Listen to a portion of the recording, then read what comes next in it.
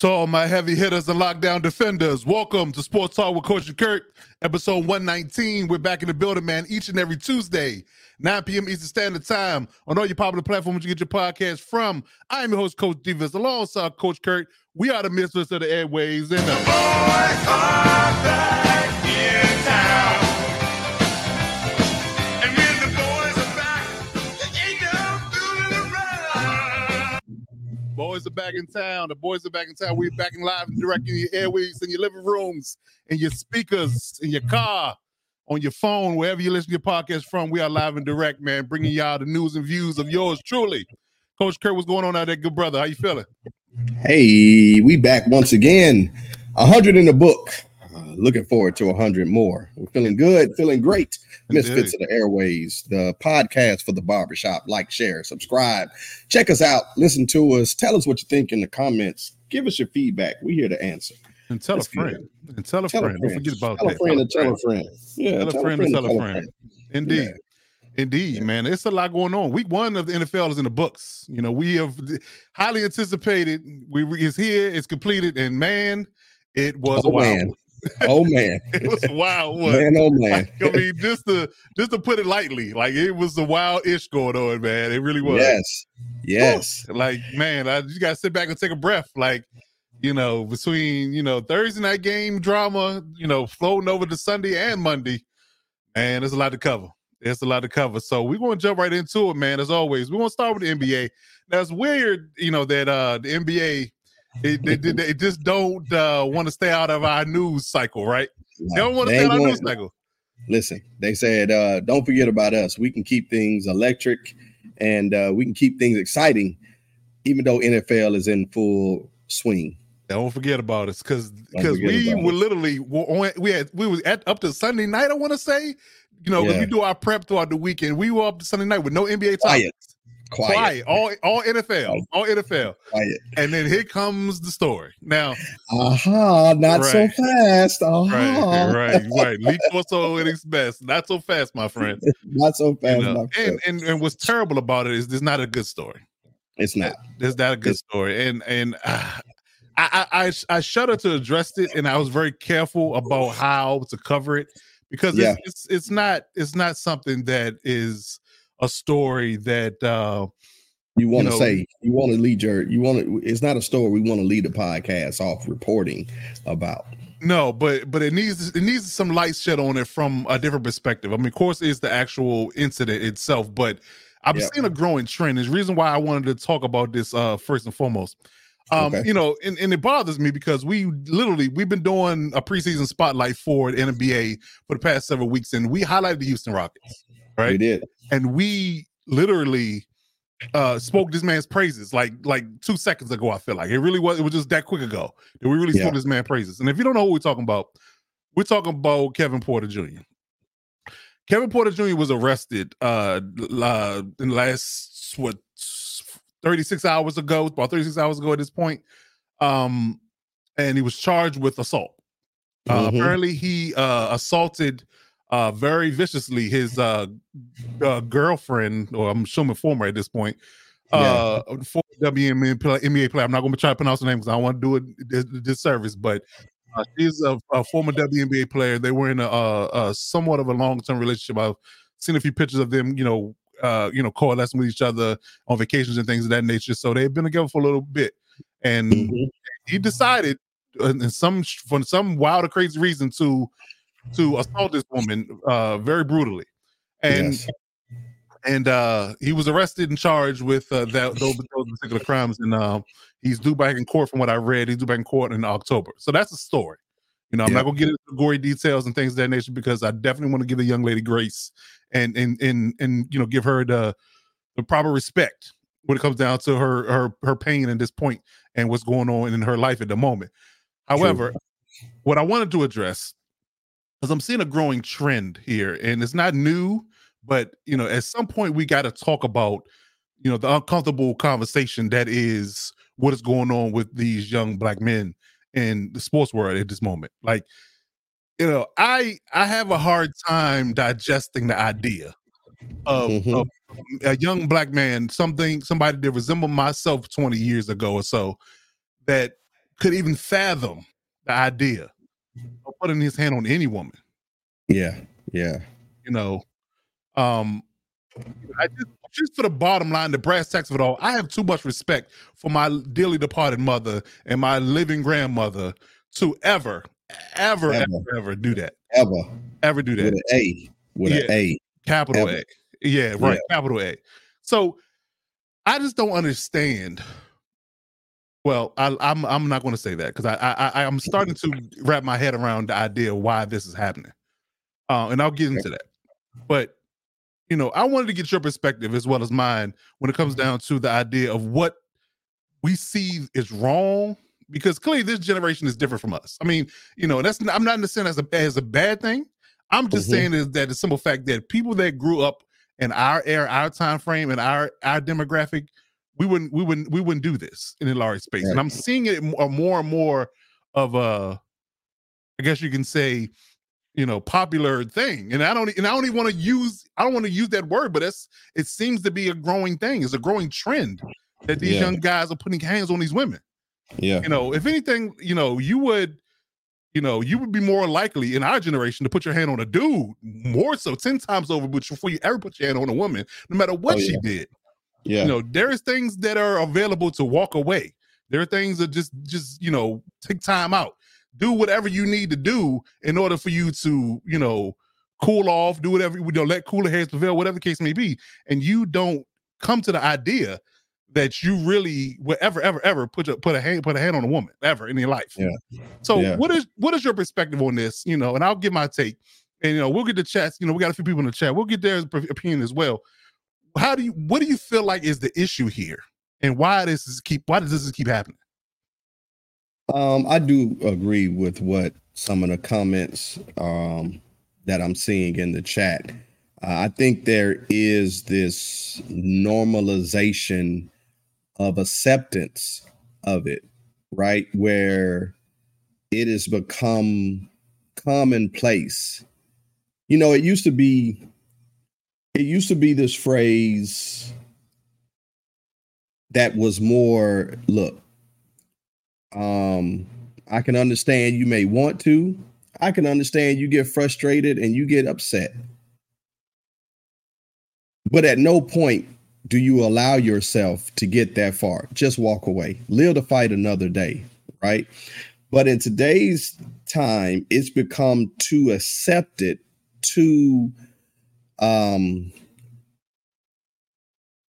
much of an allowance that it's, the way she came at him, or if she put her hands on him, then he deserved. Listen, I do believe that nobody should be putting their hands on each other. Let's keep our hands to ourselves. But at the same time, I'm sad to see this because, and I'll go to this. One of the things that I work to do is get to a place of understanding, not agreement, but understanding. Because when you understand the situation, one, you do start to develop a level of grace, right? A level of care and concern. But it also helps you to see, like, hey, is there something inside of me that I should work on? Because could I see myself getting to a place where my emotions are so charged that an emotional situation becomes a lasting memory that I can't come back from? So it allows me to have introspection in myself, to check my emotions at the same time. But I do think, and I'm going to be frank, we don't have enough of those uncles and those, and I'm going to speak from a man's perspective, the man village around that would chin check that at 8, 9, 10, 11 years old, right? That you would constantly hear the reinforcement of, hey, you can do a lot of things. But let me talk to you, young man. There's certain things we don't do. We don't disrespect old people, and we don't disrespect a woman. I better never hear you see you ever putting your hands on a woman, right?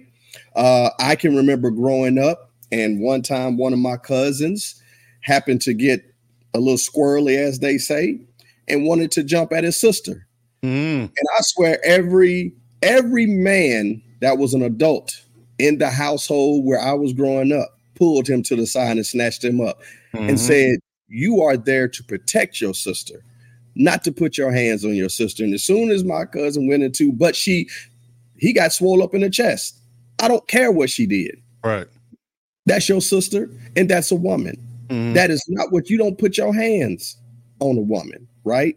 But that was reinforced over and over. That was what you saw in your society ecosystem. It's like, no, bro, we don't do that. You are less of a man if you allow your emotions to get there, right? Right. The mentors that I had said, listen, I understand as a young man, a young black man, anger, frustration. You're going to lead with that emotion. Our job is to help you see the other side, to help you think through what they call critical thinking now. They said, hey, as a young man, your emotions are raging. You're trying to figure out what's going on with your body. Being upset, being angry, being frustrated. That's an emotion we don't have to teach you. You will lead with that.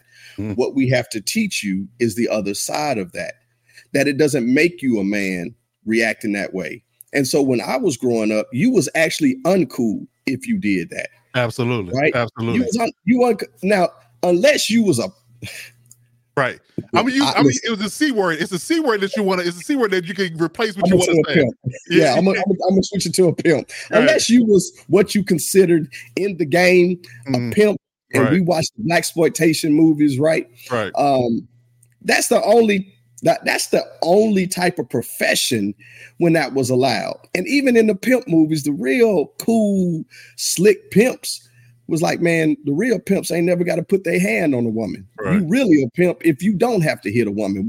As I heard pimps say, why would I damage my most prized product? I don't want to do that. That's right. A fact. That's a fact. But I think in today's time, man, when you're taking young men and inserting them into environments and not giving them that emotional training, that emotional guidance, and you have a lot of yes people that are hanging on to their coattails, and they don't want to be guiders of good counsel and instruction because they're afraid of being cut off, then they're going to be too quick to turn the other cheek.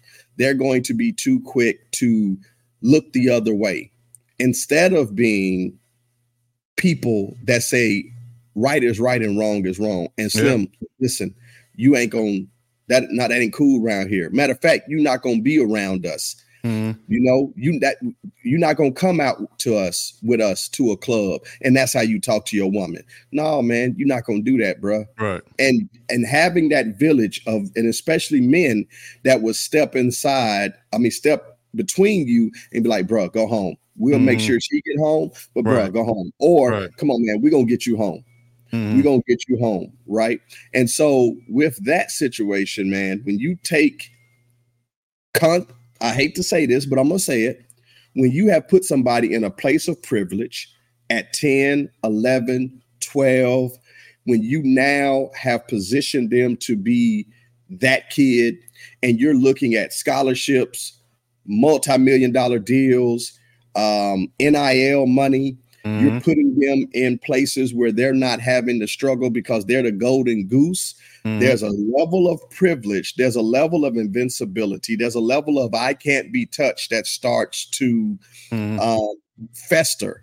And the problem with that is that when they meet, let's say they're like this, a young lady who may say, I don't agree with that. I don't like that, who may be emotionally charged as well.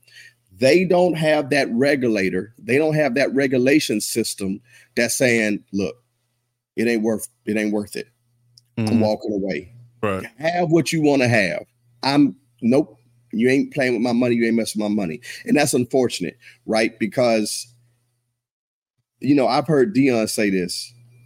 Don't make a memory that you can't come back from, and don't do anything that's uncommon to who you are.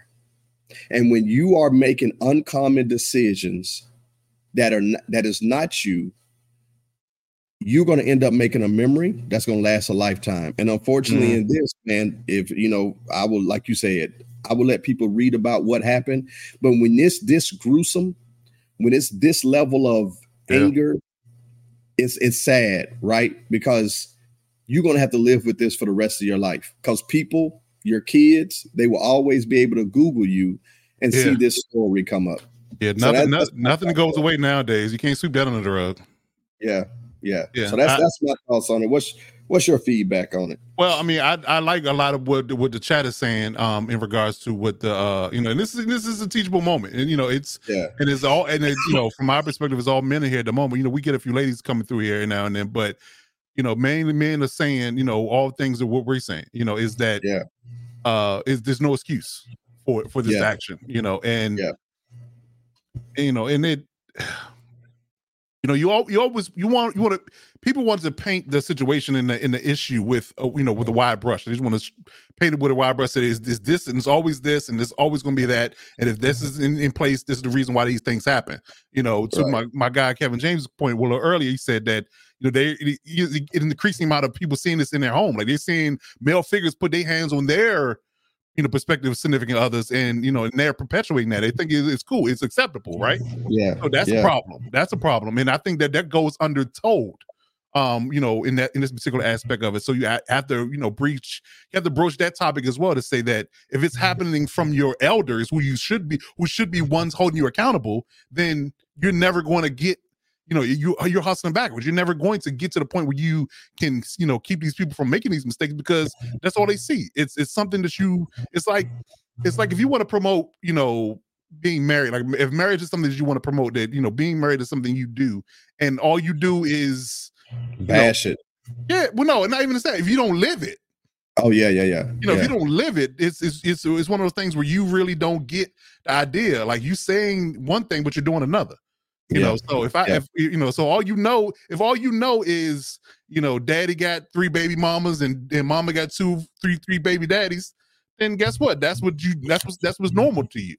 In the same perspective, if you see your father or your uncle or your grandfather, whoever, beating on somebody, that's a female, then naturally, you think that's commonplace. It's commonplace, exactly. So that's something that we have to address as well. But overall, man, like I said, it's very, very taxing for me, because I have 2 sides. I have an adult nephew that I look after, and I have a daughter, so it's it's both sides. Now, I have and will always teach my nephew to, respect women, no matter what, you can disagree with your mom, your uncle, your aunties, your grandmother, whoever, but no matter what, at the end of the day, you show them respect.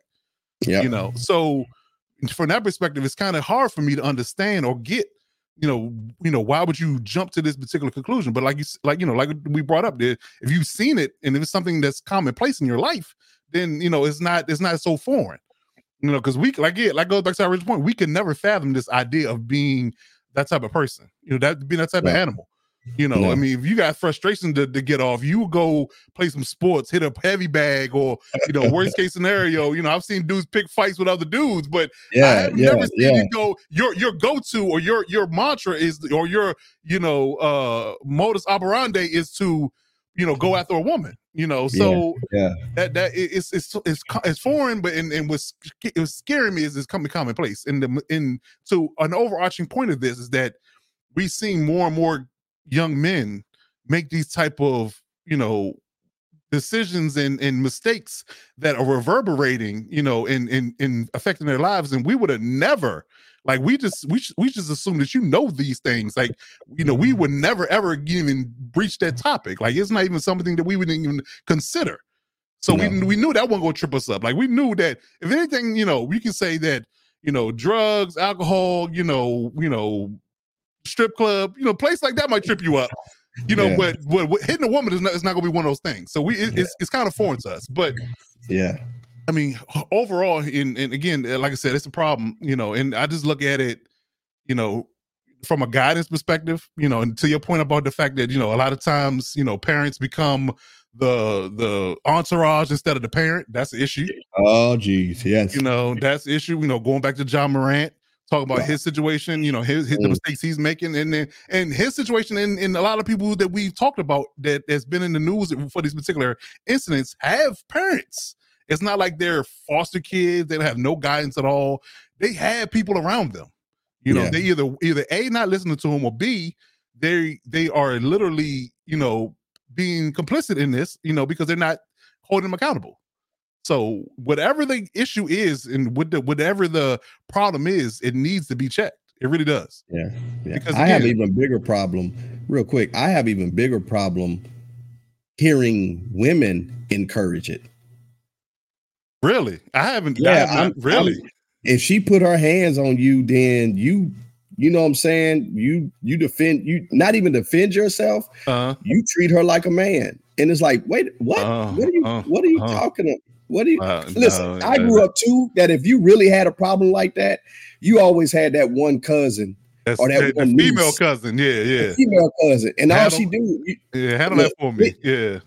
Cousin, I don't want to do this. She I got you, cousin. But let's be real. From an entertainment podcast perspective, we don't condone that either.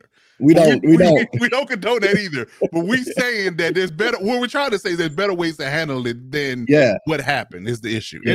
And again, there are things, you know, that women do to push your buttons. We all know this. I mean, we're not going to sit here and act like, you know, women don't, you know, try you in certain cases, you know, and I don't even know what the issue was when it came to them two, in particular when it comes down to Kevin Porter. But you can look at it from this young man's perspective. He has his whole life ahead of him. It literally could be dashed and gone in an instant. Like he literally could, if whatever and everything they said he's charged with is true, he could go to jail for this. Like this is a criminal thing now. This is the straight up criminal issue. This is not no civil. I want money. This and the third. This is criminal at this point. And you can literally go to jail. Yeah, this is literally something you could be out of the league. One, you could be, you know, in jail. Two. And you could completely waste away at this point. If you go to jail any length of time, guess what? The idea of you coming back to the pros is slim to none. Let's be real.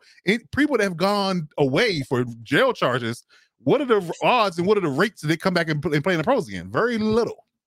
Very little. And that's the terrible thing, right? Because again, this is beyond the rehabilitation moment. Yeah, right. This is the criminal. You know, there's trouble you can get help with, and then there's trouble that's going to send you to jail. And this is criminal situations, right? And listen, for whatever young athlete, old athlete, period, if you run across this podcast, go count your money. If you that mad, just go to your bank account. Go to your bank. Do something constructive. Go count your money. Right. Just go sit back, get to the bank, ask them to stay open a little longer. To ask them, can you go into the back vault and can I pull out 10 bands and just count each one? Until you ain't mad no more. Until you ain't mad no more. Right. That's it. Just count till you you're not mad anymore. Right. Yeah, I'm with that. If you that upset. Listen, I'm gonna look in the camera. If you that upset, athlete, there's a podcast that would love to be sponsored until you come down. If you that pissed off, that's a fact. Right? Say, I want to do something constructive. I want to sponsor a podcast that's for the people.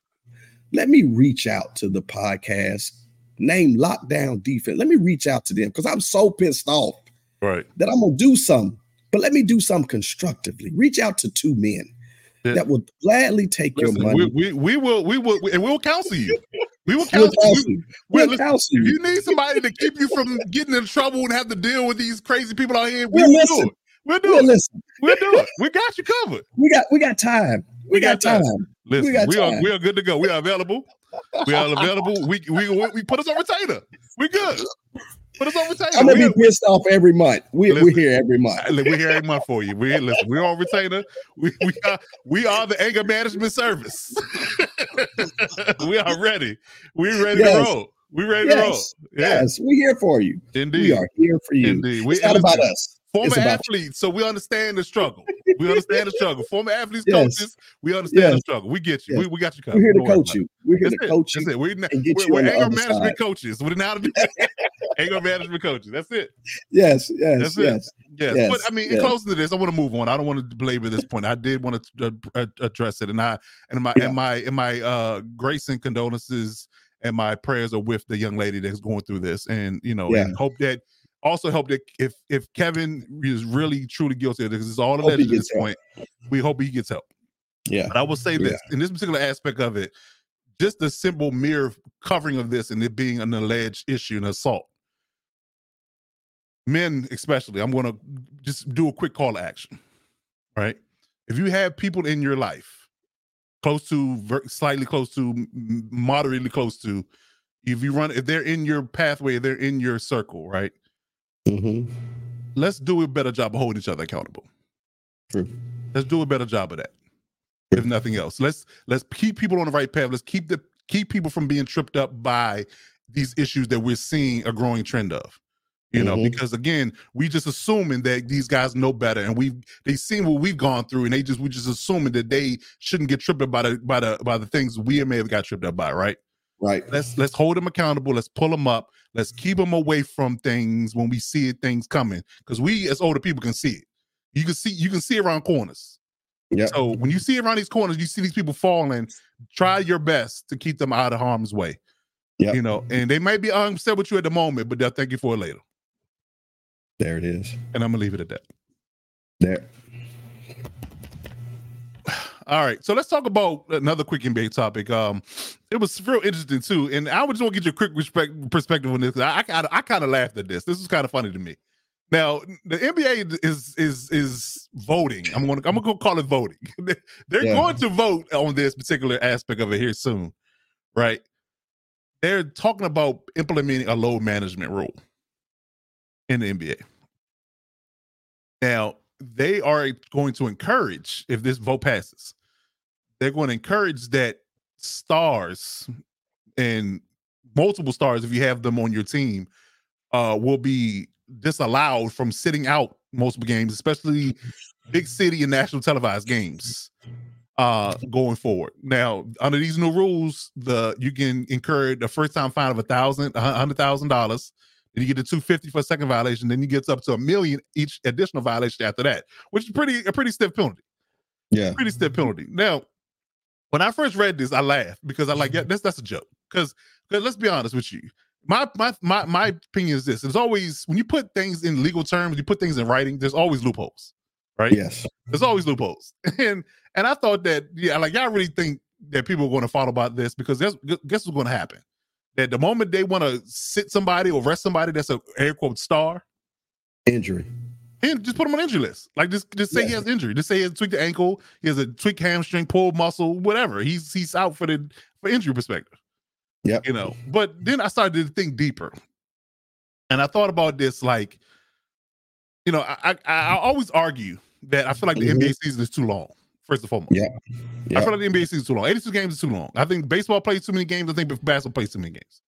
And I argue that the revenue that you encounter from these games that people really not paying attention isn't that much, where you can't string the season and maximize your profits in that manner. But again, I don't know the numbers. But that's my take on it. And when it comes down to this, one thing is laughable, but on the same spectrum, you're basically asking for trouble.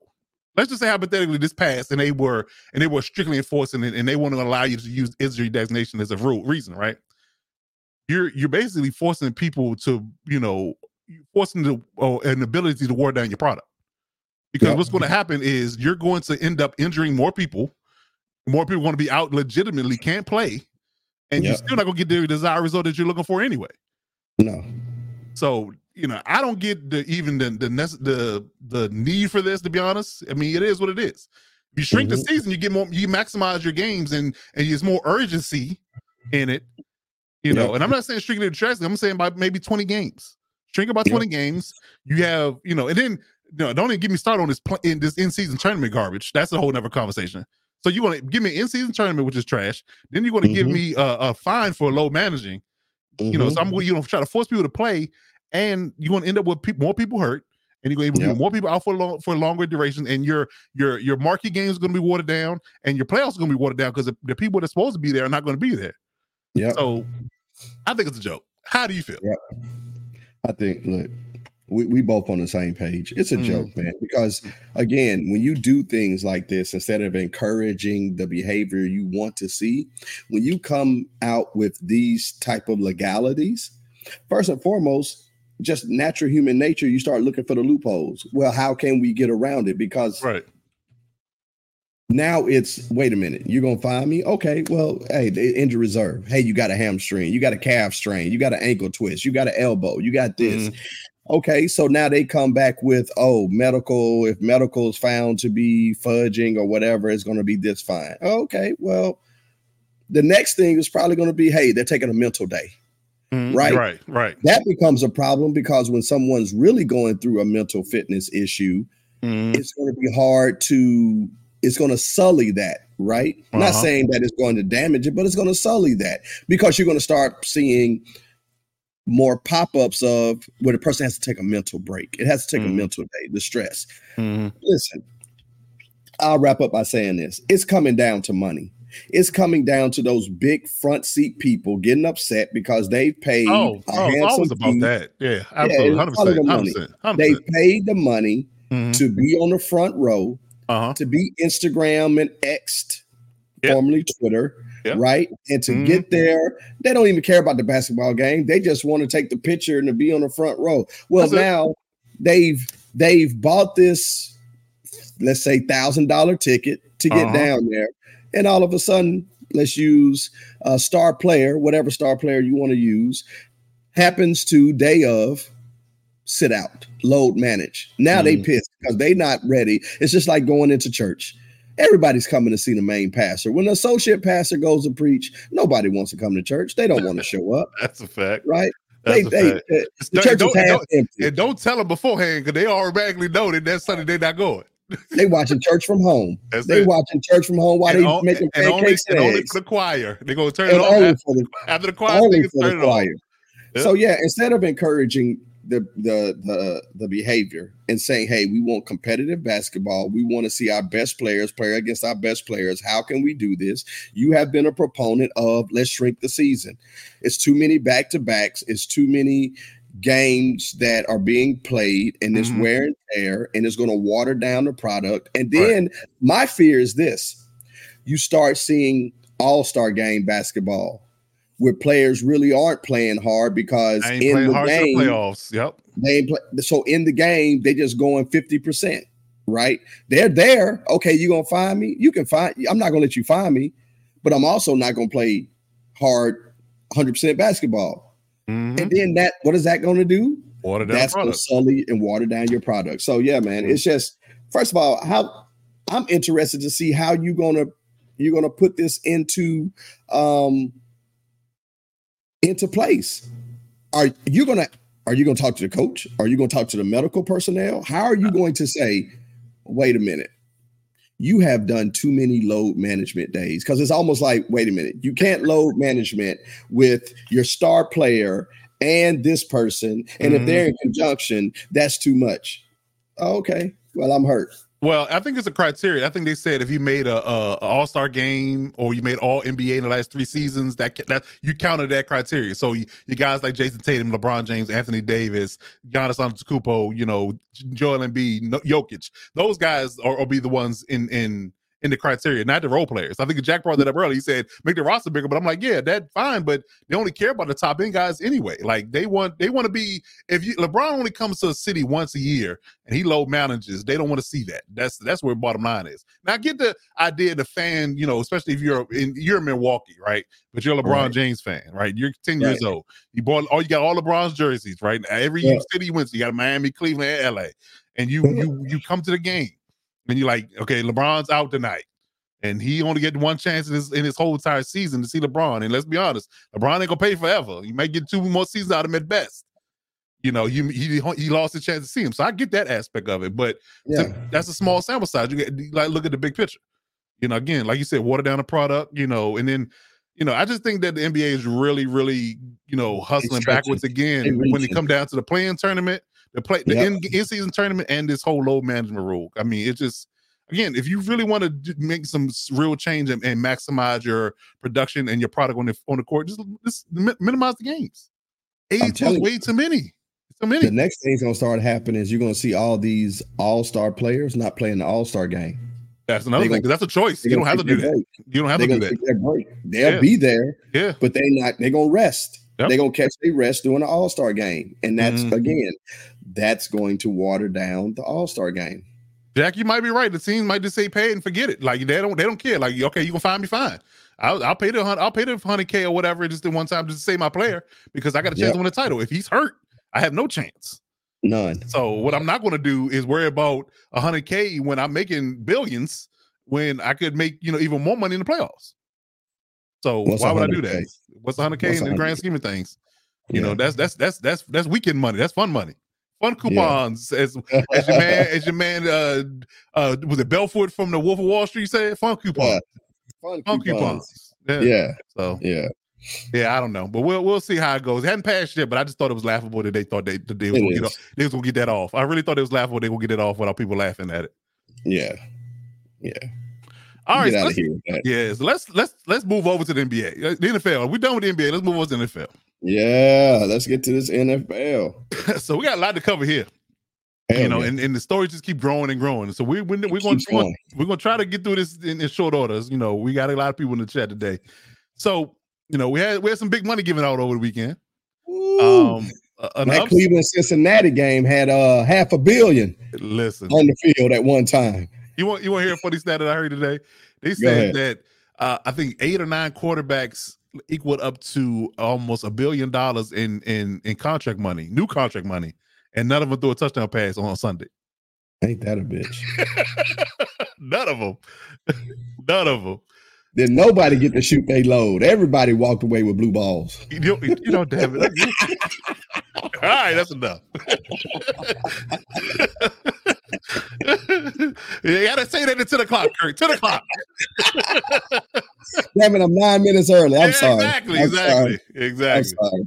Exactly. $910 million is the number. $910 million passed out between Burrow, Lamar, and a few others, and none of them threw a quick touchdown pass last week. We're gonna have a conversation. If I'm a general manager, my owner, we're gonna have a conversation. I'm saying. So, talk about the big money heavyweights. Joe Burrow, Joe Cool got his money. Right? Joe Cool got his money. And didn't get over 100 yards passing. He had 82 yards passing. Damn it, I had him on my fantasy team. I was blown. I'm blown away. I was like, this dude, oh my God. You picked this week that really shouldn't have been. You really did that? The first week out the gate? I mean, the ink wasn't dry on the contract.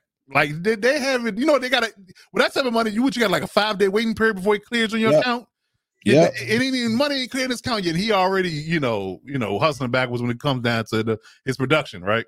82 yards. 82 yards. It got benched in the fourth quarter. 82. Listen, that is Georgia Tech quarterback. The old school Georgia Tech speed wishbone quarterback. That's Air Force Academy. Really That's the academy quarterback passing yards in one game.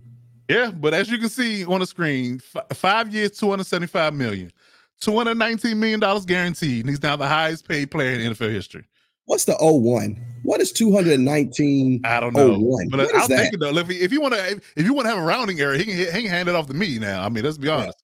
He can hand it off to me. I can take that 01. Yeah. But anyway, you can do something with it. But I like that. I like the fact that the guaranteed money is at that number, because I'm starting to wait and try to hear the the people that had issues with the 230.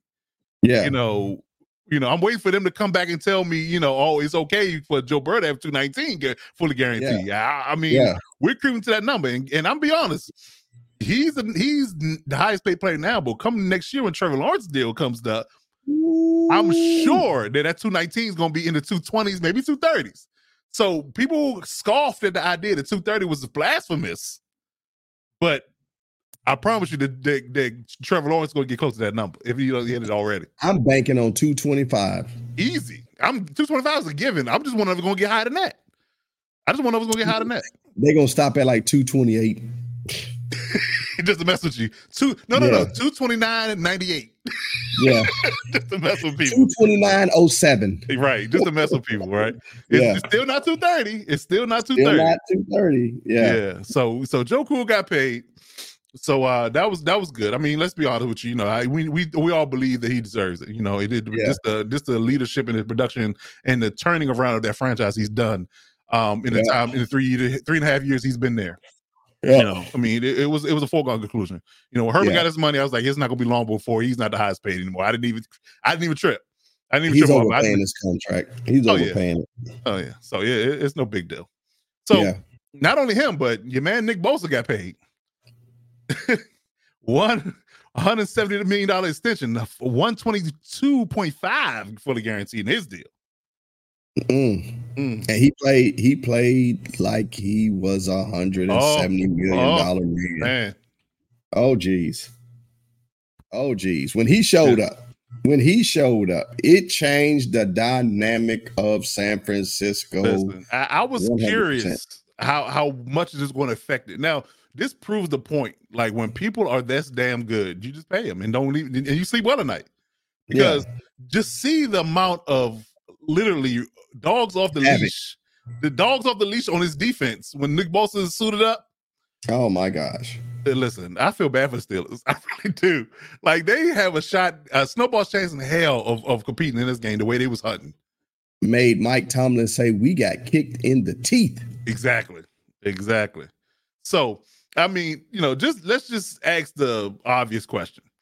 Do you believe that these two contracts were justified and well worth it? And what does it mean for them, for their teams going forward? Justified, yes. I would say the immediate return on investment goes to the 49ers. Yeah, absolutely. Listen, with what Joe Burrow has done to an historically underwhelming franchise, he has worked for this contract. Truth be told, he's gotten them to a Super Bowl. He's gotten them to an AFC championship. He was on the verge of doing it until he had that knee injury, right? So what he's done for the Bengals has made them contenders in every game. Right. So I'm not going to say he has not worked for that contract. I'm just going to say based off production, Joey has clearly given the return on investment from signing the contract and walking right into the game. What he does to elevate that defense before the Steelers, people were looking one way. As soon as he signed, a lot of people said, well, there went the Steelers' chance because now he's back. And what he did game day, wrecking havoc. Like you said, some people you just pay the money, you just go to bed at night knowing that you made a good investment. And with this signing and with the trading away Trey Lance and the way Brock Purdy played, John Lynch has secured his employment with San Francisco. Oh yeah. Between him and between Shanahan and Lynch, they're safe. I don't think we have no trepidation about the fact that they are, in good hands. And I think they actually is a blessing in disguise because you have to look at it from a perspective that Brock Purdy's on a 7th round contract for the next 3 years. So they can just literally spend their money and positional talent for the next 3 years and be comfortable and not have to worry about a big money contract coming from a quarterback. So that's and a productive quarterback at that. So I wholeheartedly believe that they're in good hands for the next 3 or 4 years based upon how Brock Purdy, because I was worried about his arm in the injury, but he didn't look affected at all. He didn't look affected at all. No. And again, Joe Burrow, I'm drinking the Kool-Aid a little bit about what he said. When they asked him, are they in the Super Bowl window? He said, as long as I'm the quarterback, we in the Super Bowl window. And I believe it. I believe it. Talk that talk, Joe Cool. Yeah, so I think he's on par with what he's saying based upon his leadership and his production. So yeah, again, I go to sleep at night. This is like buying Apple stock right before iPhone came out. I see what you did there. Yeah. It's gonna make you money. It's gonna make you money one way or the other. It's investing in IBM in 1984, even though you don't know what IBM is going to do. And invested in the internet when Al Gore came up with the idea. Yeah. yeah. Yeah. AOL stock when they first came out with them 50-hour free discs. Yes, it's a good investment. It's a good investment. Yes, indeed. So I think we're comfortable with the fact that they're going to be fine. And then again, the Bengals get their cornerstone and their quarterback, and they got their cornerstone edge rusher, and I think that defense is going to be good for a good while. And I like the fact that they have changed defensive coordinators twice now and haven't missed a beat. Without a doubt, haven't missed a beat. Hey, so, all right. So let's move over. Let's talk about a rival of the Joe Burrow-led Bengals, the Kansas City Chiefs. Now, after their week 1 loss in dramatic fashion, that's a beautiful picture right there. Yeah. Should the Chiefs be worried? And why or why not at this point? I just saw that. I just saw that gentleman with the number 32 jersey on from Detroit. That's I'm just saying. That's To answer your question, I would say defensively, no. Now that Chris Jones has signed, I think his absence put pressure on the Chiefs, right? Because I think the Chiefs said this. Hold on, we can't have Travis Kelce and Chris Jones out. Right. One or the other, okay. But when they looked at how that offense performed and then looked at how that defense performed, and don't get me wrong, the defense actually didn't play terrible. No. They were in the game. They held it down. Yeah. But what started happening was the more and more that the Lions got comfortable attacking the middle of the field and those linebackers, and the more and more you watched that there was no pass rush, no pressure up the middle, the more the more the Chiefs got concerned, because they're like, wait a minute, we don't have Kelce. We see what's happening, and we don't have Chris Jones. Oh, no, we got to go ahead and, hey, look, let's get him in the building. And that's what happened. So to answer your question, I think now they're going to be able to settle the ship.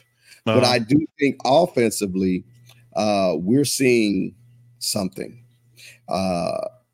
One, we're seeing how important Travis Kelce is to this offense. And two, dare I say, we're seeing how important Eric Bieniemy is to this offense. You know what? I'm not ready to jump on that narrative yet. I'm not. Yeah.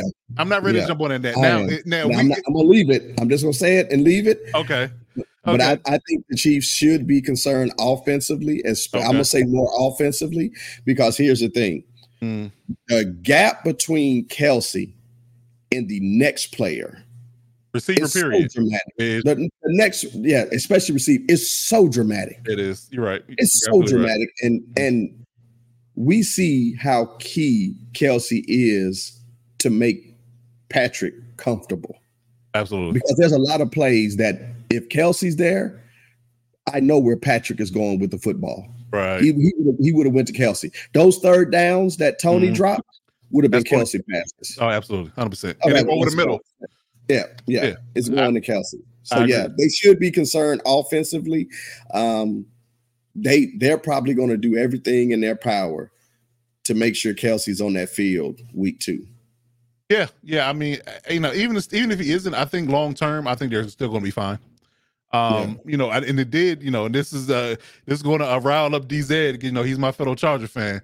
Right. I think that everybody else losing, but outside of the Raiders in the division, didn't help matters either. Like, I think if everybody had won and they lost, then okay, maybe we're game behind now. Let's get it going quicker. Let's get Kelce out there faster. But everybody's 0-1 except for the Raiders, which is bizarre world. If everybody, if anybody is betting, it's bizarre world. But yet again, I feel like that particular aspect of it, in a long haul of 17 games, they're going to be fine.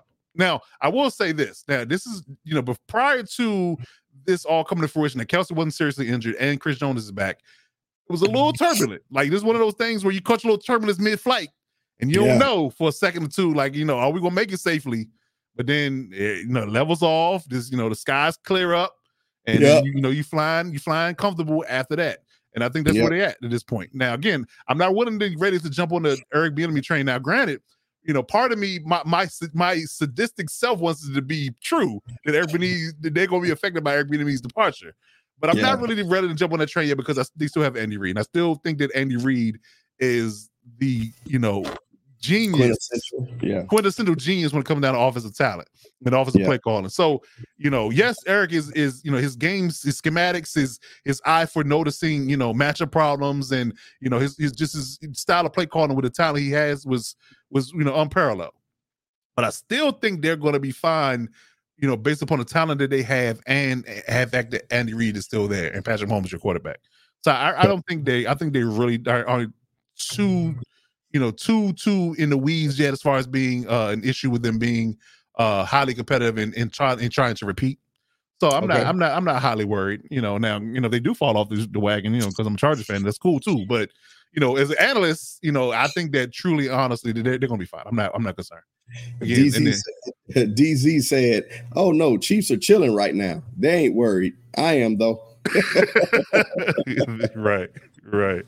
Yeah. We won't get that in week 1 breakdown too, DZ. We won't get to that, and I think SoCal is looking forward too. So we will talk about it. But I don't think I'm not pushing the panic button. I'm not pushing the panic button. I think they'll be fine. I think they'll bounce back. Even if Kelsey plays 50% of the snaps, that's all they're going to need. Okay, that's all they're going to need.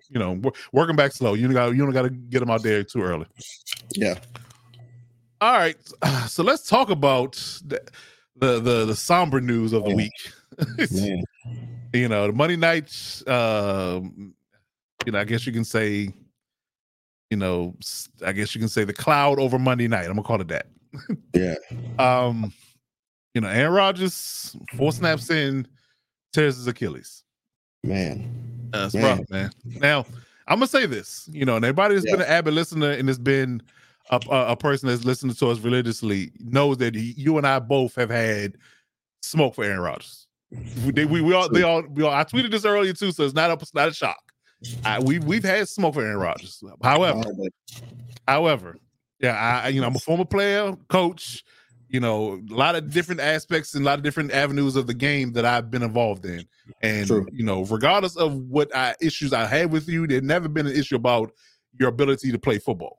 That's never clear. The talent. Never the talent. Never the talent. And on top of the fact that I always side with the player when it comes down to injuries, and it's completely and utterly unfortunate, and I don't wish it on anybody, especially in this situation, because they had high hopes as a franchise with him being their quarterback, and it's completely and utterly unfortunate.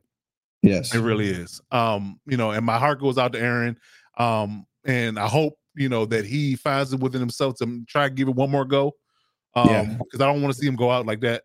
But this news was completely and utterly the worst case scenario. I mean, just the lead up, the hard knock stuff, him coming out with the flag on 9/11, it was set up to be good. I mean, and especially how bad the Bills played. I mean, they literally could have really looked good last night had he not got hurt. But I gotta lay this a little bit of blame. I want to give him a lot, but I'm gonna give him a sneak. It just could be bad luck. But I gotta lay the issue at the feet of the organization a tad bit, because we've been talking about this O-line and their ability to protect Aaron for a good while. That's been the only. I don't want to use the word. I don't use word. I'm not going to say what I want to say because it has something to do with his injury. But the only negative that we can cite is whether or not they're going to be able to protect him. And we've all come to understand that Aaron is not the most mobile, quarterback like he was, 5, 6, 7 years ago.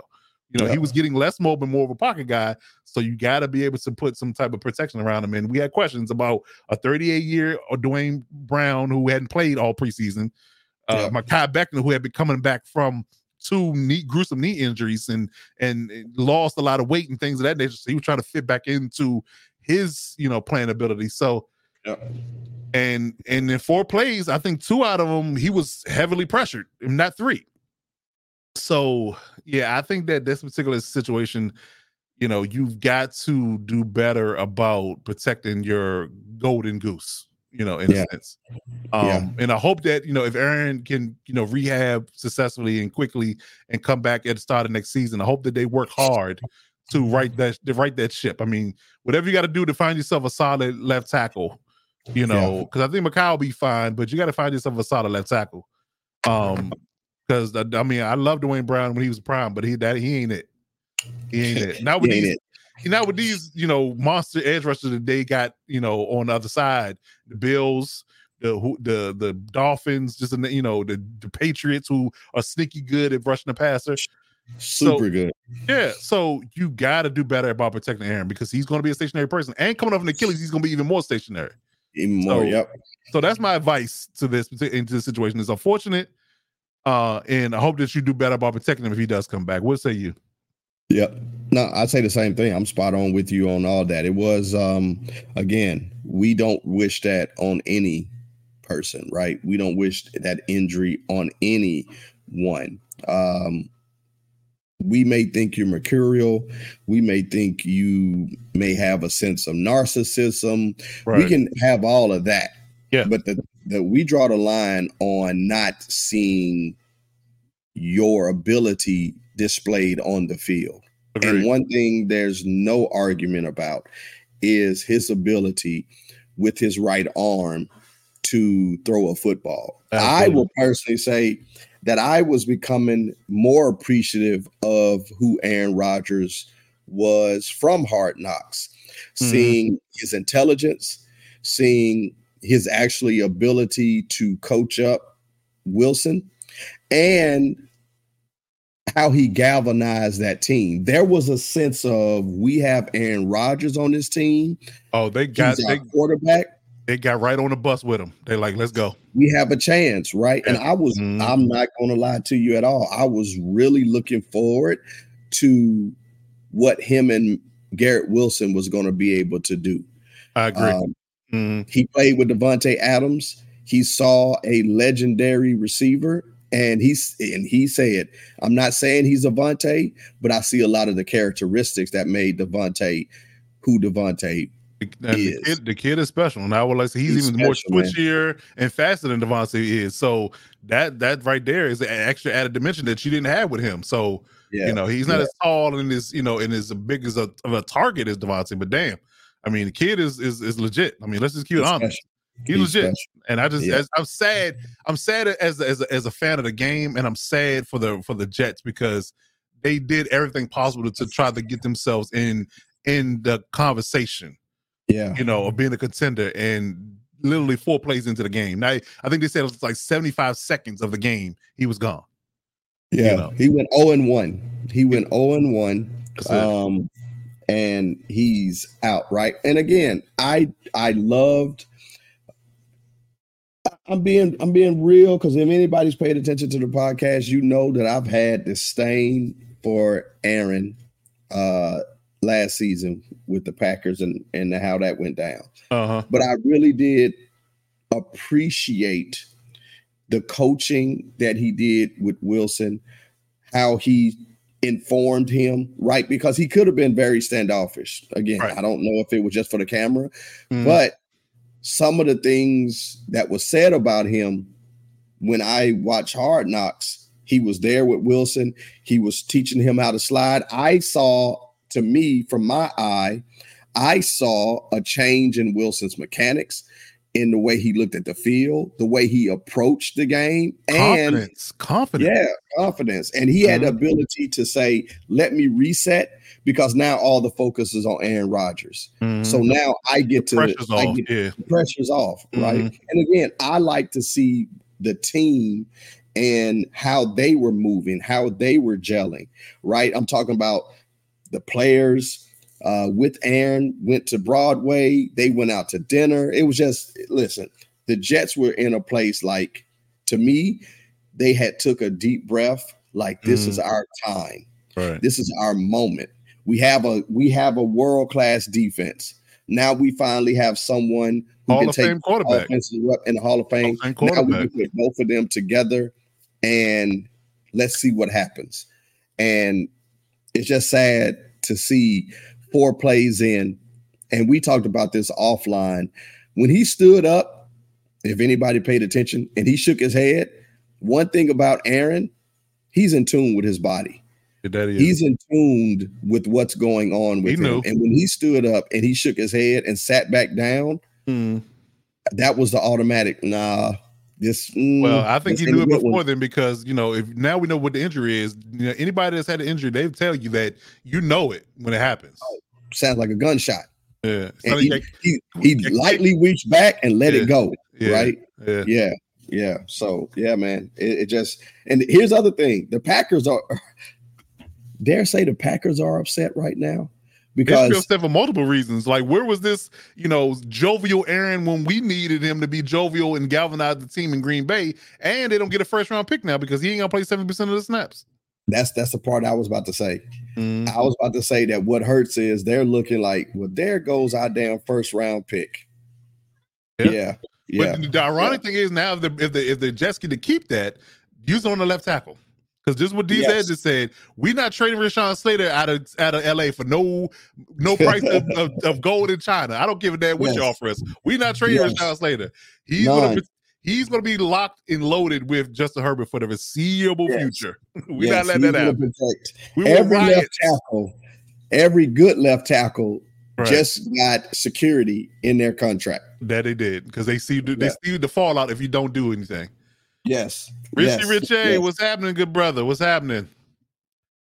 Yeah, so we pray that Aaron comes back, man, and we hope that he has a speedy recovery. And then it's just unfortunate we're all saddened by the news, to say the least. So we hope that he wishes a speedy recovery. And a final point. So in touching on this before we move on, what do you think the Jets do, and where do you think they go from here based upon his history and Zach Wilson being the number one quarterback now?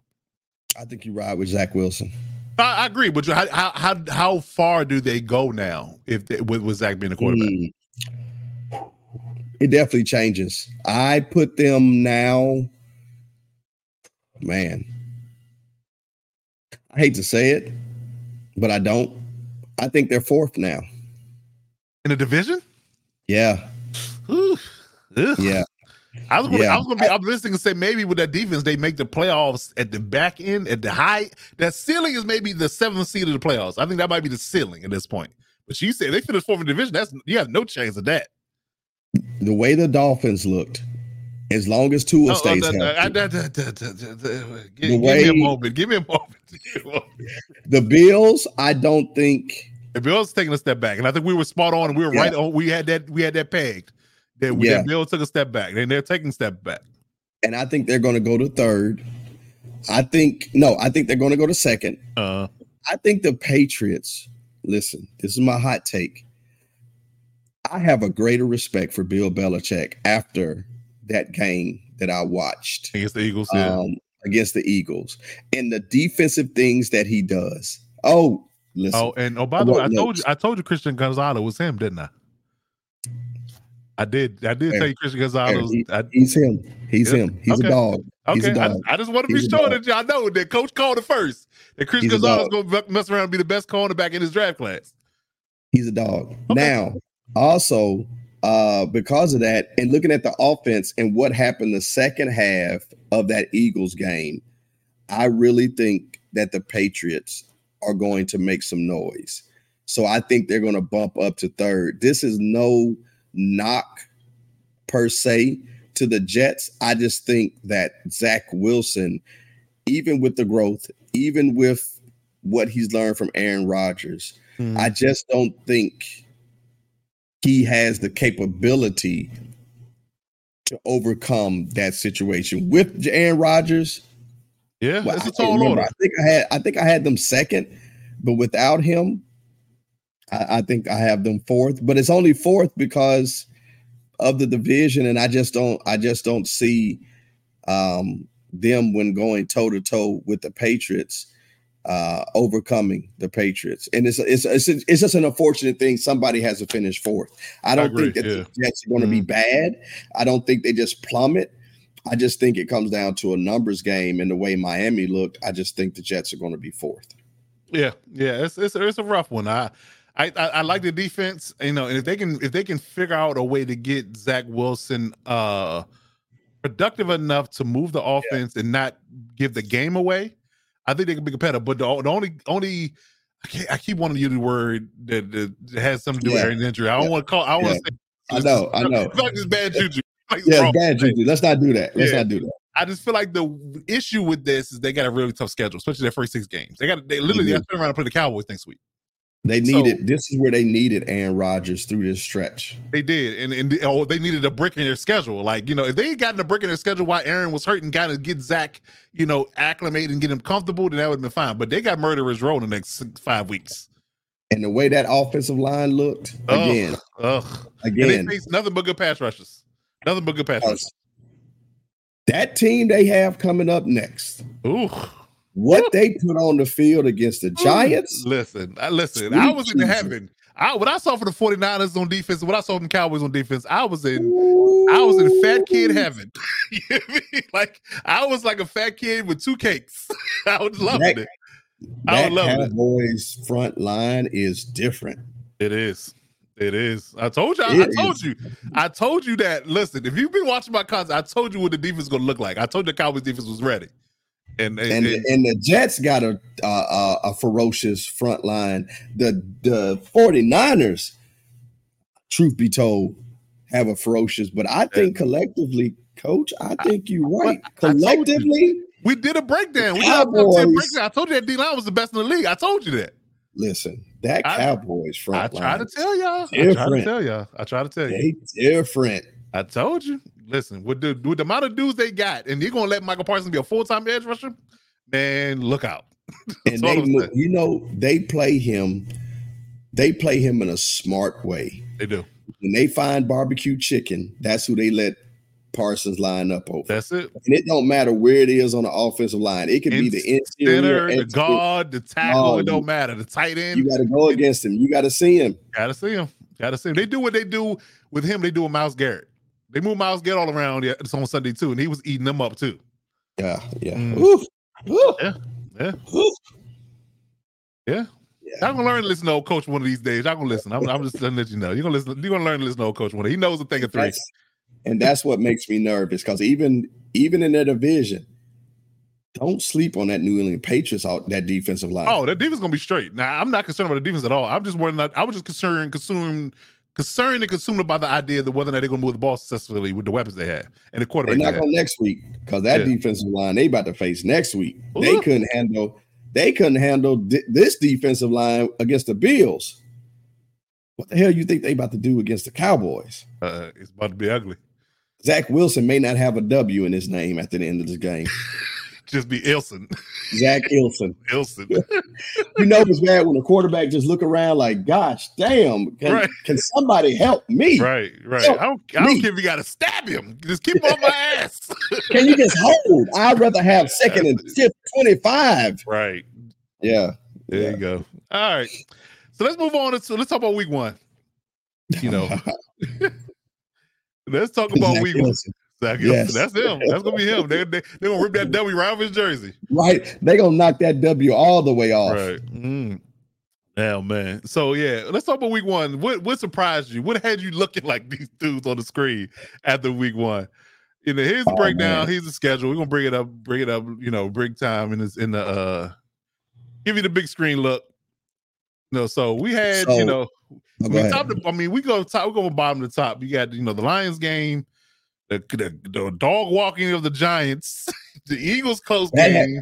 That had me looking like that Giants Cowboys game. Yeah. That the Rams game had me looking like that. The 49ers game had me looking like that. The Bucks Vikings game had me looking like that. And I was looking like Cat Williams at the Chargers game. I'm just gonna keep it real. Now he brings his face back. And that game had me look like Cat. I just be real about it. I just couldn't believe it. I just couldn't believe it. But the Minnesota game against the Bucks had me looking like Kevin Hart. I wasn't ready for that one either. I wasn't ready for that either. Wow. Okay. Let's talk about it then. Let's talk about it. Picking promoted the head coach. As Ansley takes on the defense, and Staley defense does this again. I'm a balk at that one, and I'm gonna say this. I say that Kellen Winslow gets bumped up to head coach. Let Ansley still run the defense, and let's just figure it out. Because I'm here to tell you, You know, which and I'm Kellen never. Winslow? Oh, okay. I said Kellen Winslow. Kellen Moore. I'm sorry, Kellen Moore. Kellen Moore, the OC for the Chargers. Kellen Moore. Yeah. Now, and I'm just gonna be, I'm gonna be transparent. Let's put this. We know this score was 36-34. Let's put this back on the screen real quick. Yeah. There you go. Let's just be clear about the situation. I'm gonna be honest. You know, because I give grace to coaches. You know, because I am one. I give grace to players because I used to be one. Yeah. So I'm never quick to judge, never be overreactionary when it comes down to your job as a pro coach. Like as a pro player, as a pro coach, I'm never quick to judge. Right. You know, I need a large sample size of what you have or have not done in the league before I judge you on whether or not you're good at your job. Right. Okay. But at this point, right here, I've got 2 long years. I'm now going into the 3rd year of Brandon Staley's ineptitude on defense. It's his character now. He's over his proverbial head when it comes down to play calling. It's too much for him. Yeah. He's not ready to be a primetime head coach and coordinator in this league. He's not. No. You know, when you had, Hall of Fame level talent like Khalil Mack in his prime in the Bears and that Bears defense, the Roquan and all them, you had dogs in every corner of the personnel listing. That was one thing. When you were with Rams, you had Jalen Ramsey, Aaron Donald, and that ferocious pass rush and things of that nature. Vicious linebackers, vicious safeties. You got to pass. But now you're completely on your own. You're on your own steam right now. This is your ship. Yeah. You're failing at what you're supposed to be good at. Miserably. Failing miserably at what you're good at. And I said before going into the season, and check my receipts if you were watching my content, I said that this is put up a shut up for the Chargers. Put up a shut up. And what you cannot do at this point, because it's clear to me at this point, the offense isn't the issue. Nope. No matter who the coordinator is, the offense is an issue. They put up the most points in the last 3 years of any team. Yeah. But guess what? They've given up even more points in the last 3 years than the other team. Yeah. So clearly, it's not the offense. It's not just the Herbert. It's not the receivers. It's not the injuries even. It's the defense's inability to hold anybody down. Yep. So I'm sorry, Brandon Staley, but we need better in the organization. You score 36, but you allow 40. It's never going to win a basketball game, a football game, soccer game, tennis. It's never going to win you anything. Nope. And I get it. The defense is much, much, much harder to accomplish and to be successful at, in the league. I get that. But still, at some point, you gotta close the door. You just can't let people run in the house and never close the door. Yeah. And he refuses. Refuse. Well, maybe he's not capable of doing anything about it on his own. At the end, it all shakes out to be the same. That's what I'm saying. So this, again, I've seen enough. Because I've seen, because again, me having a defensive mindset, right? Always have, always will. Yeah. I know things and I notice things that are schematically wrong with the defense. And it's been like that since he got there. And I say, well, maybe he's doing this because of this. I'm shooting him bail. I'm like, okay, maybe he's doing this because of the personnel, year one. Because year one personnel wasn't great. It wasn't. Yep. But then year two, you go out and spend a record number of money on defense alone. Like you spend money on every facet of defense. You go out and get Khalil Mack. You go out and get J.C. Jackson. You go out and get, a couple of extra linebackers. You get some extra interior edge rushers and defensive linemen. You pay Derwin James. You draft more defensive people. You drafted 3 or 4 defensive people in the last 2 drafts. And it's still not working? Yeah. At some point, it ain't them. Exactly. At some point, it ain't them, it's you. And again, I've seen issues with, his scheme, his alignment, his personnel, his matchups. Yeah. And I'm just going to put it plain. He looked completely and utterly like a fish out of water against the Dolphins this past Sunday. It did. Literally. Because even high school boys club coaches know if you got a kid on the other side that can outrun your whole team. Not the whole team. Yeah, the whole team. Yeah. If you know this going into the game, there's no secret. Like, everybody knows about this kid. Yeah. But he plays that. Boys club, high school, college. You gotta keep some help. You gotta keep help on him at all times. That goes to your point about you made last week. You remember how you said that it's certain plays that you gotta account for at every time, at every point, in every facet of the game. You gotta know where that guy is. Yeah, they point people. They point players. Exactly. You gotta know where that guy is. Yeah. So if you don't find and identify and keep Tyreek Hill corralled, it's gonna be a long day for anybody. And what you did was an egregious error on multiple occasions. Now, he did try to make some adjustments and put different guys on him, but he was already cooking then. But you already gave him 150 yards before you made any changes. He had his momentum at that time. And then you still give up, single high looks and single high coverages on him when you know that the slowest corner you have is guarding him. Yeah. I can go on and on. I can go on and on. We don't got enough time in this podcast for me to cover everything. We don't. Right. But the run alignments are been bad for 3 years. Yeah. The fronts have been bad. The personnel he's putting in and choosing to be run defenders has been bad. Yep. The linebacker play until we got Eric Kendricks has been bad. Yep. The idea of not addressing the issue of the second safety to go along with Derwin James has been an issue. Yep. I mean, the funny thing about it is the only good thing to me has been really good up to this point has been the corners, but they got cooked last Sunday.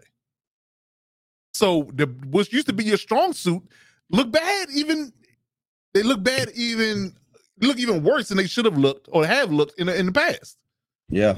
So I really think that at this point it's time to make a move. Now, and again, it's only game one, but I'm sorry, y'all made the Miami Dolphins look like Super Bowl winners, the All Madden team. Remember the All Madden team back in the day where they had all 99s everywhere? You made them all look like that. And they're playing All Madden on rookie, right? You're playing with the All Madden team on rookie. That's how bad it looked. Yeah. That's how bad it looked. And I just, as a fan, as a sports analyst, I've seen enough at this point. I've seen enough. Throw up in your mouth. It really does. I've seen enough. I've seen enough. Again, and I don't know how quickly or at all if the Spanos family is going to act on it, but it's clear to me that that's the issue. Whether or not they address it at any given point in time, because I think that because I always said that them hiring Kellen Moore was kind of a little bit of a hidden innuendo saying that if he does not get this right at this particular facet, we're not going to waste any more time with Justin Herbert. We paid him. He's going to be here. We need to maximize his window of opportunity. And because we already made the mistake of squandering Phillip Rivers' years. What you can't keep doing is doing the same thing over and over again, expecting different results. There it is. So we'll see what happens. But that's my take on the game. Because I know my fans in the chat were itching to know my take on it. And I'll get more in depth tomorrow on YOS podcast, of course. But that's got to change at this point. I don't think Brandon Staley's the guy. I don't. But going back to the week one breakdown, let's talk. Tell me exactly, outside of that, what was your takeaways from week one? Because I got a few as well. I want to get your takes first. Staying with this, Miami looked explosive. They did. Now, I will say this one final thing. I will say that they did look explosive, but I think the Chargers made them look better than they really might be as a unit because their inability to cover them in any facet, the way they matched up, the way they schemed. I mean, let's be honest. Tua Tagovailoa isn't the most strong arm quarterback in the world, right? No. And what they did, I guess you can say properly, the last time they faced them, is they took away the easy throws. Yeah. They took away the short and easy throws in the easy completions. It made him hard. It made it hard for him to throw passes with his limited arm strength. So why do we go away from that? Sometimes you outcoach yourself. You outthink yourself. You're right, and that's what the problem is. But go ahead. I didn't want to interrupt you. Miami looked explosive. I was shocked to see Joe Burrow and the lack of passing yards. That shocked me, especially considering I agree. Chase, Boyd, Higgins, and the best you can do is 82 yards. That shocked me. That's bad. Detroit looked like they're arriving. Detroit looks like they're climbing. Green Bay looks like they've now gone 3 for 3 in the quarterback situation because Jordan Love actually looked very comfortable in that offense. The Vikings are the Vikings. I will never understand how you have 170 some yard, 100 and I can't remember the exact number, but it was like 100 plus yards. It was 100 plus. It was like once 120. It was 120 at half. He ended up with 150. Yeah, and then you only get 12 to 20 more yards in the second half. 2 catches, and you have 7 catches in the first half. Like, I don't think Jefferson just forgot how to catch a football. He didn't. Right? Yeah. Outside of that, too, the Tennessee Saints game, that was just weird. I didn't understand. That was all kind of weird. Levis, coach's decision, didn't play. Derrick Henry got out-snapped by Tajay Spears. That was weird. It was just a weird game all around. I mean, it was a weird weekend. I mean, that's kind of what week one has been, though. Week one is always wild. It's always something unexpected happening. Yeah. And then finally, I'm going back to Dallas, man. That Dallas defense is. I tried to tell y'all, man. I didn't listen. I tried to tell you. I was expecting to see the fireworks, but I was not expecting for them to completely annihilate the Giants the way they did. Right. I mean, in under 5 minutes, the Giants were down 16-0. I'm just saying, it was all defensive. All defense. I was like, what in the world, right? What in the world is going on right now? But that Dallas defense looked dominant overall. Just looked dominant. The rookie quarterbacks did what we thought they was going to do, performed the way we thought they was going to perform as rookies. So that's not to be that's not a shock. Bijan is legitimizing that certain running backs are different and all running backs are not the same, because what he displayed was amazing. And then there was one more thing that stood out to me besides Bijan as a running back and how he looked. But I'll just leave it there. I mean, it was a good week of football. It was shocking, but yeah, Bijan looked well. That Detroit defense too. Detroit overall looked good, and I was shocked by the Rams. I did not have the Rams looking the way they did. I'm gonna start there because Matt Stafford. Now, I kind of hit DZ to this earlier, but if you looking to catch. You know, if you can't watch every game in its entirety. If you don't have NFL Plus, you can't watch the 30-minute condensed. Go to the NFL YouTube page. They have 15-minute breakdowns of all the key plays from that game. And hear me when I say, if you watch that replay of the Rams game, Matthew Stafford was slinging that tater. You hear me? He was slinging that tater. Slinging that tater. Slinging that tater. When I say that ball was coming out with zip, velocity, accuracy, it looked like Super Bowl. Looked like he wasn't injured at all, and it looked like he didn't miss Cooper Kupp. Hello, I mean, you got Puka Nacua out there looking like a Pro Bowler. Listen, between Puka Nacua and Tutu Atwell, they only weigh 300 pounds between the two of them, and they was out there looking like Pro Bowlers. Tutu who? Tutu Atwell. Right. So yeah, and imagine again, Higby's still there. Imagine they get Cooper Kupp back. If he's gonna play like that, Listen, I was low on my stock. I was selling my stock low on the Rams, but I might have to go back and give me a couple of shares. Yeah, they're gonna play like that. They don't play like that. But that was one thing that really hit me as being one of the highlights of the week. That they looked really good, surprisingly. I didn't expect them to dog walk the Seahawks like that. That was one. That might be the most shocking upset for me. Like it was one thing for the what Dallas did and what San Francisco did because they're good teams. But I just knew the Rams were going to be fighting with the Cardinals for bottom tier in the NFC, not just the West, but the NFC. And they dog walked the team I thought was going to be in the playoffs. The Rams said, "Don't count us out." Yeah. They was hiding. They was playing possum. Yeah, they was playing possum because that damn Sean McVay boy, they was playing possum. I was very shocked. Yeah. I was very shocked. But yeah, my week one takeaways on top of the Seahawks debacle that was all that talent on that team, and they didn't look like it. I think that going back to starting with Monday night, I think Josh Allen misses Brian Daboll. I think since the day Brian Daboll left Josh Allen's life, it's going back to that Wolverine meme where he's got the picture frame and he's caressing Brian Daboll's picture. He misses Brian Daboll. I'm telling you, because he has it's going back to the Tom and Usher joint on Boondocks. He's like, hey Brian, how you doing? I miss you.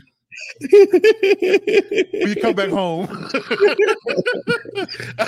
you're in New York, but you're not the right part. I need you to come to Upper State New York. Don't go. Don't stay in the city. Come to Rochester.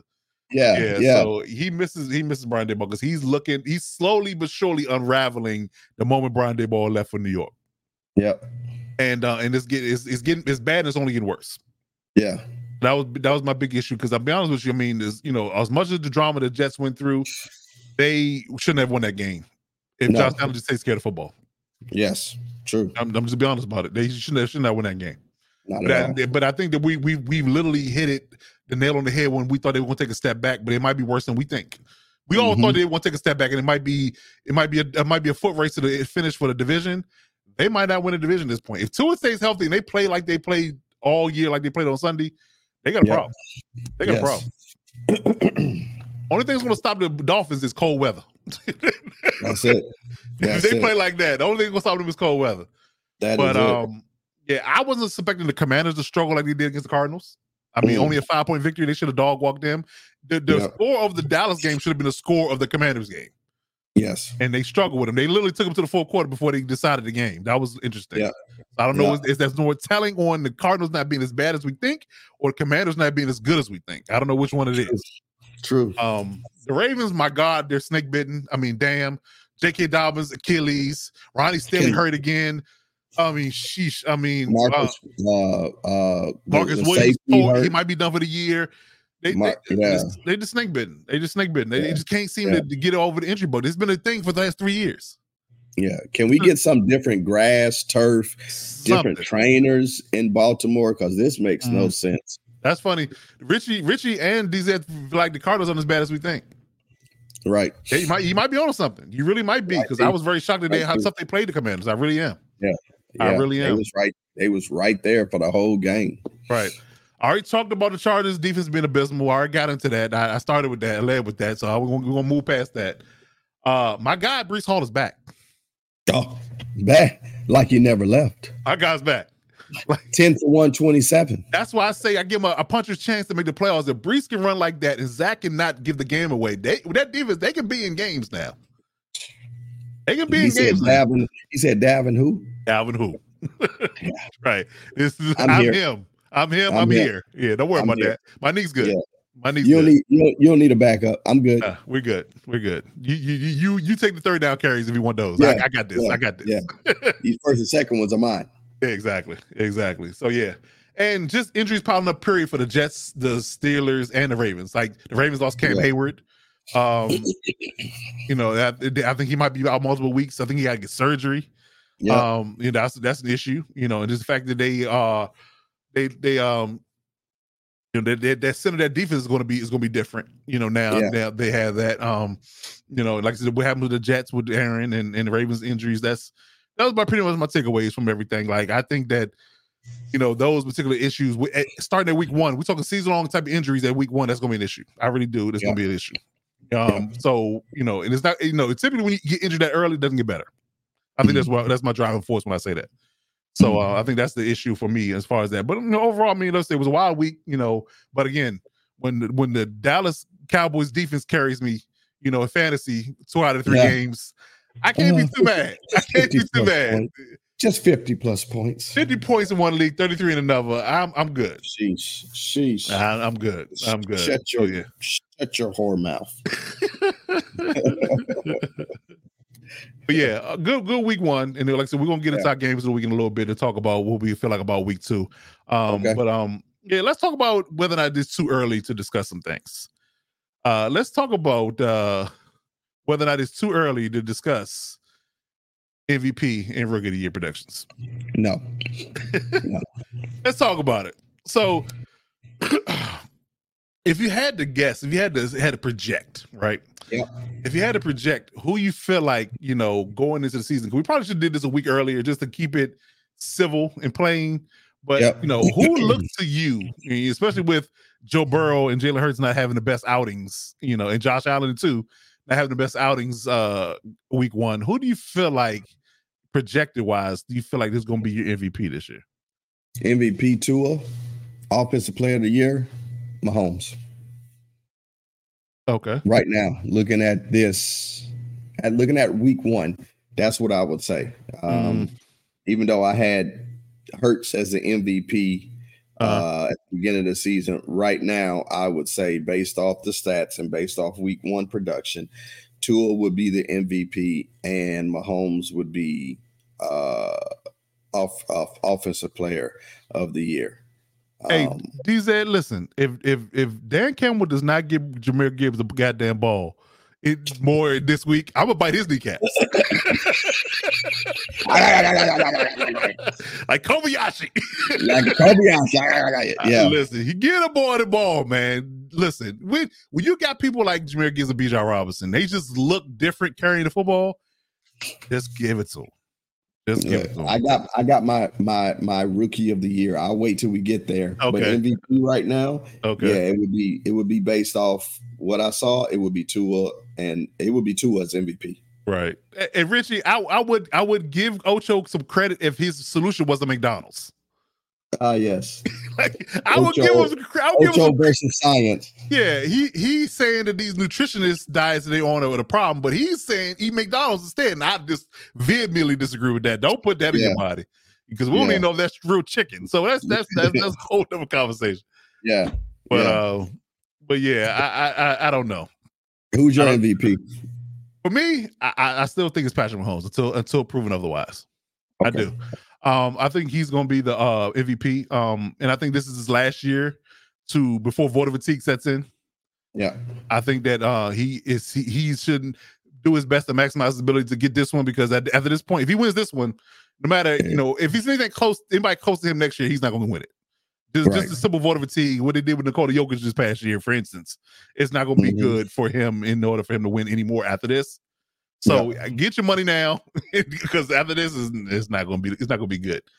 Offensive Player of the Year, I think Christian McCaffrey's going to be Offensive Player of the Year. Ooh, okay, that's fair. I mean, just based on the fact that what he did this past week, my God, against a good defense. Yeah, because I was questioning whether or not O-line was going to hold up, but they hold up pretty well against that defense in front against the Steelers. Pretty well. Oh yeah, I think that's it.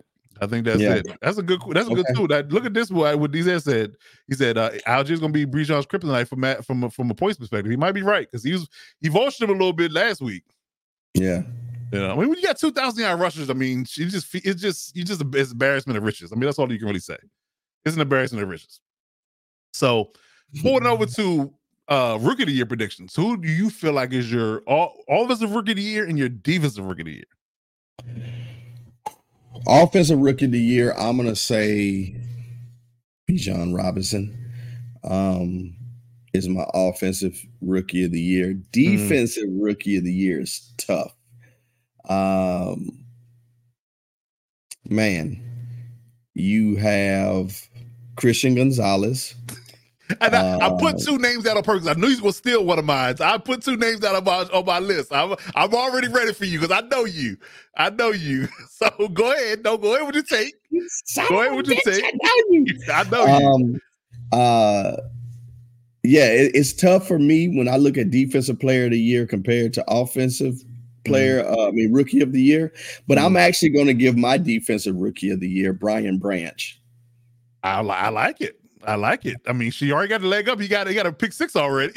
Yeah, Not bad. Now, Because you said Christian Gonzalez's name, I'm not gonna go there because everybody knows at this point, if you be watching this content religiously, that's my guy. Everybody knows Christian Gonzalez is my guy, and I still don't know how the hell Bill Belichick swung getting him. Like, I don't know what the hell people were thinking they picked anybody before him, Devin Witherspoon included. I like Devin, but he ain't better than Christian, in my opinion.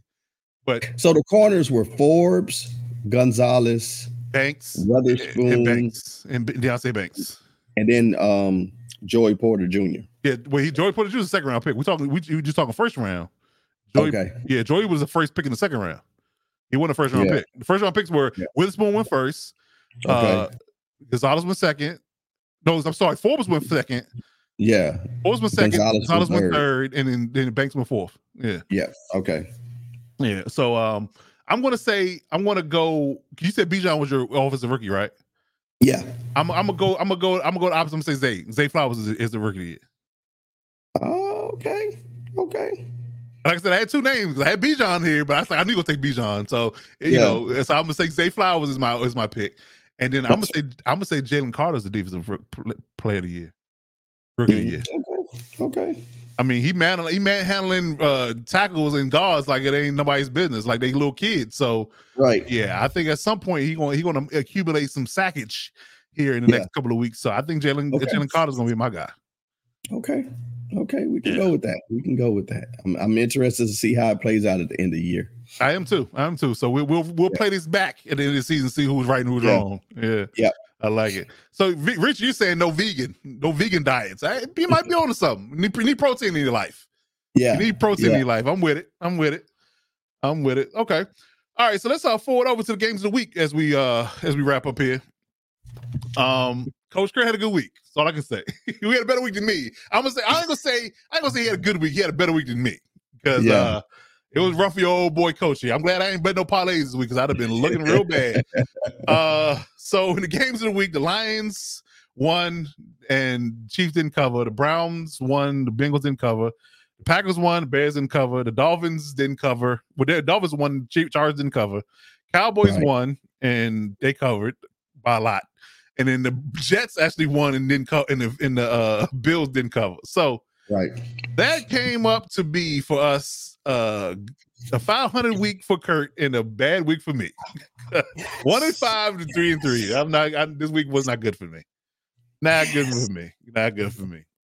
But touch and go there. It was touch and go. It's only 1 week. You know. Yeah. It's not how you start, it's how you finish.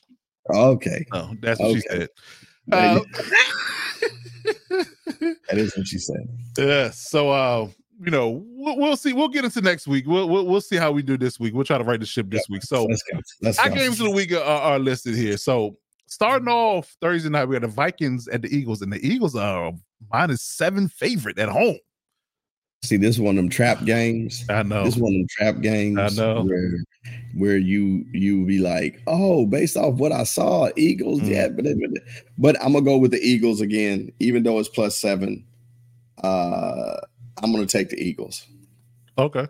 Yeah, I'm around the Eagles too. I think they can cover the 7. The way the Vikings looked last week doesn't give me promise. And going against that defense of the Eagles, I think that they are primed and ready. And again, it should be a better game. It shouldn't be raining. But she had better weather, nice balmy weather, at night. So I would definitely believe that they should cover, especially again, bright lights, single games. Kirk Cousins does not play well in the bright lights, typically away from home. So I'm going to go with the Eagles at -7 for that one. I'm hoping that they at least win by more than 7 points. We're going to pray for it. We're going to pray on it. So the Ravens at the Bengals, and the Bengals actually favored by 3.5. I'm going to go Ravens. Yeah. I want to say Bengals bounce back game at home. Ravens dealing with injuries. But I just, look. Now that I said it, I really want to say that the Bengals get a bounce back game. That's what these is wondering. He said the Bengals, do they bounce back or not? I don't know. I want to say yes, they should. And especially because the Ravens are dealing with a number, not just offensively, but a number of defensive injuries. Yeah, agreed. Well. Agreed. And they are playing. They are playing in Cincy now. Yeah. Damn Damn it. Yeah, Cincy about 3.5. You got till I put it down on the paper. Let me know. So Cincy has to win by 4. It had to win by 4. Oh. I'm gonna go Ravens. I'm gonna stick with Ravens, man. Even though my mind is telling me Bengals. Yeah, the 3.5 scares me. Yeah, the 3.5 scares me. If it was 3 or less, I would be on the Bengals. But I don't think they're gonna. If they do win, I think it's gonna be a close game. I'm gonna go Ravens as well. Okay. All right. So Chiefs at the Jaguars, and the Chiefs are favored by 3. Shit. -3. This is tough. This was tough. But I'm gonna go Jags. Ooh. Okay. All right. Now going with old long head Trevor, huh? Sunny boy. Sunny boy. Yeah. Sunshine. Sunshine. There you go. With sunshine. Okay. Just because it's more than just because it's see, and they at Jacksonville. And they got Chris Jones back. And supposedly Kelsey.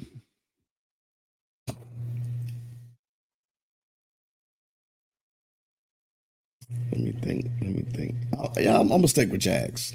All right, I'm going Chiefs. I think the Chiefs beat them. I think they beat them. They beat them by more than 3. I think it's a 7-point game. I put it down. So I at this point, it's on the books already. I put it down. Okay. All right. Cowboys. Oh yeah. I don't think we have any faith in the fact that the Jets are going to do anything with the Cowboys. I think we can just skip that one. I'll go with the Cowboys too. Lions 5.5 with the Seahawks. Okay. At home. Yeah. All right. I'm going for the Seahawks simply on the spread. I would say the Lions win, but they're not winning by 6. Okay. They got to win by at least 6. I got faith. Okay. I got faith. Okay. I got faith in Amon St. Brown. Okay. The sun god. I got faith. All right. So we got Browns at Steelers, pretty much a pick'em game. Browns are favored by 1.5 at Pittsburgh. Browns. Okay. The way that defense looked, and Deshaun Watson seems to be getting comfortable. Browns. I'm gonna have my faith. I'm gonna give faith in my guy Tom, and I'm gonna go to Steelers. Bounce back game. George Pickens goes off. Bounce back game. Wow. Yeah. Typically, a typical Mike Tomlin team does not get beat that bad and not bounce back in a big way. So I'm gonna go to Steelers. Okay. Yep. And all they gotta do is win because they're the underdogs at home. So all they gotta do is win. Okay. All right. So we both on the Eagles, both on the Ravens. I got the Chiefs, you got the Jaguars. We're both on the Cowboys. I got the Seahawks, you got the Lions. I got the Steelers, you got the Browns. So again, we're gonna have a different week next week too. It's gonna be good for somebody, gonna be bad for somebody. Yeah. Yeah, Deontay is out. He's not playing. So it's Pickens and Allen Robinson playing outside. Yeah. So Pickens gonna get a lot of targets. So I'm starting him in fantasy this week. Just let you know.